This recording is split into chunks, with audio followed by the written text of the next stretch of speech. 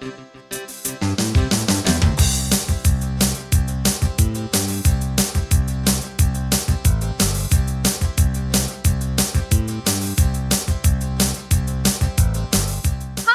welcome to Tonali's Book Club. It's a lovely, gray, slightly cold day here in Curitiba, which I guess is completely irrelevant to you, but I like the cold and the darkness and black things, which makes me relate to an extent to today's author. So there you have it. Today I'm going to be discussing Maggie Stiefvater's The Raven Boys. Yeah, I love this book. And before I get started, I want to say that this podcast is spoiler free, so don't worry about that. All right, let's start with some background on Maggie Stiefvater. If you're learning English, by the way, if you're learning English and pronunciation is a pickle for you, learning how to pronounce this woman's name is like a really great challenge for you. According to her own website, it's pronounced like Steve, like the name Steve, and otter, like the animal. So Steve Otter.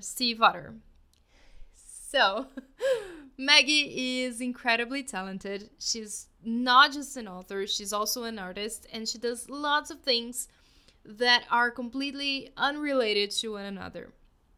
She plays the bagpipes and many other instruments. She's obsessed with cars. She has many, many goats, and she calls her husband Lover and her children Thing 1 and Thing 2, which makes me think of Stephen King.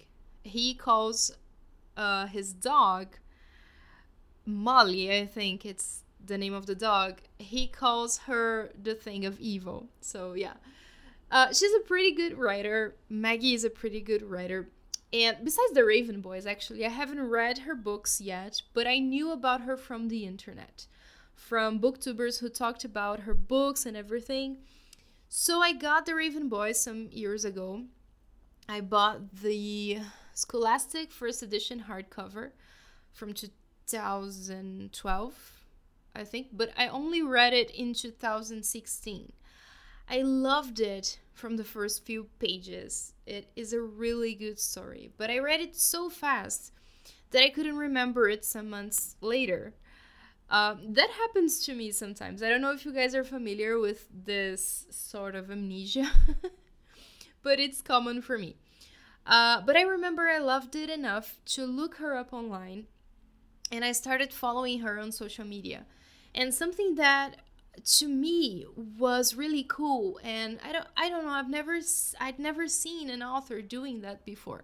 She was on Tumblr. She is on Tumblr, and she's active over there, and she posts and writes about anxiety and other mental disorders. She shares her art and many other cool things. She tells stories about book signings, and you can see that the connection she has with her fans is very much real.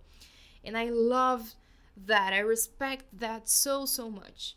So even though for some reason, I didn't continue reading the books in the Raven Cycle or didn't go after her other books, I kept following her and looking forward to reading her posts and seeing her art and her goats. So yeah, she's a pretty cool lady. I think she's awesome, and you should definitely check her out just because she's awesome. Actually, her life story is quite interesting. She was quite the rebel when she was a teenager. She still is, but I'm not going to delve much deeper into that here. I'm just gonna say that there's a TED Talk that she gave that I used to use in my English classes with my students. It's called How Bad Teens Become Famous, and I'll never get tired of watching it. I just stopped using it in class because the quality of the video that was up on YouTube was pretty bad. I don't know if they fixed it now, but the sound was weird and it didn't help when I had to play it in a classroom. But the content of the talk is incredible, and I'm already repeating my adjectives here again because that's how much I like this woman. Anyway, Google this talk after you finish listening to this podcast. You will understand what I'm talking about. So yeah, The Raven Boys. Maggie Stiefvater writes young adult fiction. and this book falls into that category as well. What I like most about it, though, because I mean, I like YA, but it's not my favorite genre. There has to be something else in the mix for me to like it, and The Raven Boys is actually pretty dark, I think. For a young adult novel, there's a very dark tone in there that I just love. And the characters are real. They are teenagers, they are a girl. The main characters are a girl and 4 other boys. And this might seem like a recipe for the cheesiest YA novel ever, like Twilight on steroids, but it's not. They are not stupid. They don't make stupid decisions just because they're flat. They're actually very deep and fun to read. You want to spend your time with them reading them, which is great. I might have said this before in the podcast. If not, I'm sure I talked about it on Instagram. I'm a very character-driven reader and writer. So I don't exactly love lengthy descriptions of the surroundings, for example. And while I enjoy a well-constructed plot, of course I like it, I would choose a character-focused story over that in a minute. And I think Maggie brings a good balance between character and plot in this book. It would be hard to focus too much on the characters because, like I said, we have 4 or 5 main characters, and the book is not that long. But I like the character developments in this book, especially Adam's arc. It's very well done. And Adam is actually my least favorite character, but his story is so well constructed, it's a beautiful thing to read. I mentioned before that I've read this book so fast the first time that I couldn't exactly remember it later, right? So I read it again to talk about it here, and because I didn't remember all the details, it was just just as entertaining as it was before. I loved it. And now I do remember all of it. So here's the synopsis for you. There are only 2 reasons a non-seer would see a spirit on St. Mark's Eve. Either you're his true love or you killed him. Every year, Blue Sargent stands next to her clairvoyant mother as the soon-to-be dead walk past. Blue never sees them until this year when a boy emerges from the dark and speaks to her. His name is Gansey, and he's a rich student at Anglionby, the local private school. Blue has a policy of staying away from Anglionby boys. Known as Raven Boys, they can only mean trouble. But Blue is drawn to Gansey in a way she can't entirely explain. He's on a quest that has encompassed 3 other Raven Boys. Adam, the scholarship student who resents the privilege around him. Ronan, the fierce soul whose emotions range from anger to despair. And Noah, the taciturn watcher who notices many things but says very little. For as long as she can remember, Blue has been warned that she will cause her true love to die. She doesn't believe in true love and never thought this would be a problem. But as her life becomes caught up in the strange and sinister world of the Raven Boys, she's not so sure anymore. From Maggie Stiefvater, the best-selling and acclaimed author of the Shiver trilogy and the Scorpio Races, comes a spellbinding new series where the inevitability of death and the nature of love lead us to a place we've never been before. Of course, this is on the book jacket, so it's all about the sales. It sells the story of this true love thing, and while this is a big part of the plot, the book is about many other things. This is not the focus. This is not what makes the story what it is. So please don't turn a book down just because of it if you didn't like it.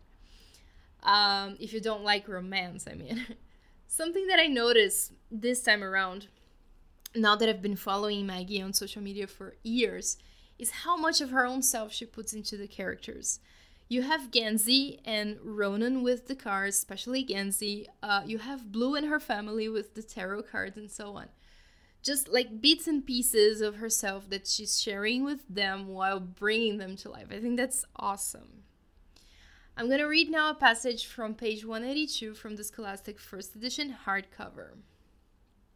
Blue dropped her eyes to the ground. It was true that she was kept awake at night by Gansey's journal and by the suggestion of something more to the world. It was also true that she was dodged by the idea that maybe, just maybe, there was a sleeping king and she would be able to lay her hand on his sleeping cheek and feel a centuries-old pulse beneath his skin. But more important than either of those was her face on that Page of Cups card, and a boy's rain-spattered shoulders in the churchyard, and a voice saying, Gansey. That's all there is. Once she'd seen his death laid out for him and seen that he was real, and found out that she was meant to have a part in it, there had never been a chance she would just stand by and let it happen. So that's it. There's just one more thing I love about Maggie Stiefvater. And I might be wrong here, but I'm pretty sure I remember reading this, reading tweets from her about this. She's a Slytherin. So Slytherin pride all over here.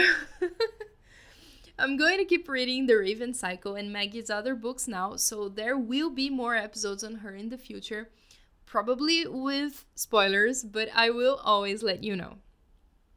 I would love to hear from you now, so if you have read The Raven Boys or if you haven't yet but want to know more about the book or the author, you can reach me at bookclub@monicasanoli.com.br. If you prefer Twitter, I'm at Monica SAN_OLI. If you prefer Instagram, I'm at Monica Sanoli. If you don't know me, I'm an English teacher based in Brazil. And the main goal of this podcast is to make people read in English. I want to say thank you to my lovely subscribers. They always get the episode earlier, along with a vocabulary list custom made for the episode, and many other perks. So if you want to subscribe, go to monicasanoli.com.br and join the family. I also want to thank my students, who are honestly the best students ever. And that's it. Next episode will be about The Mysterious Affair at Styles, which is Agatha Christie's first book. I can't wait to record it, and I can't wait for you to listen to it. Until then, lots of love.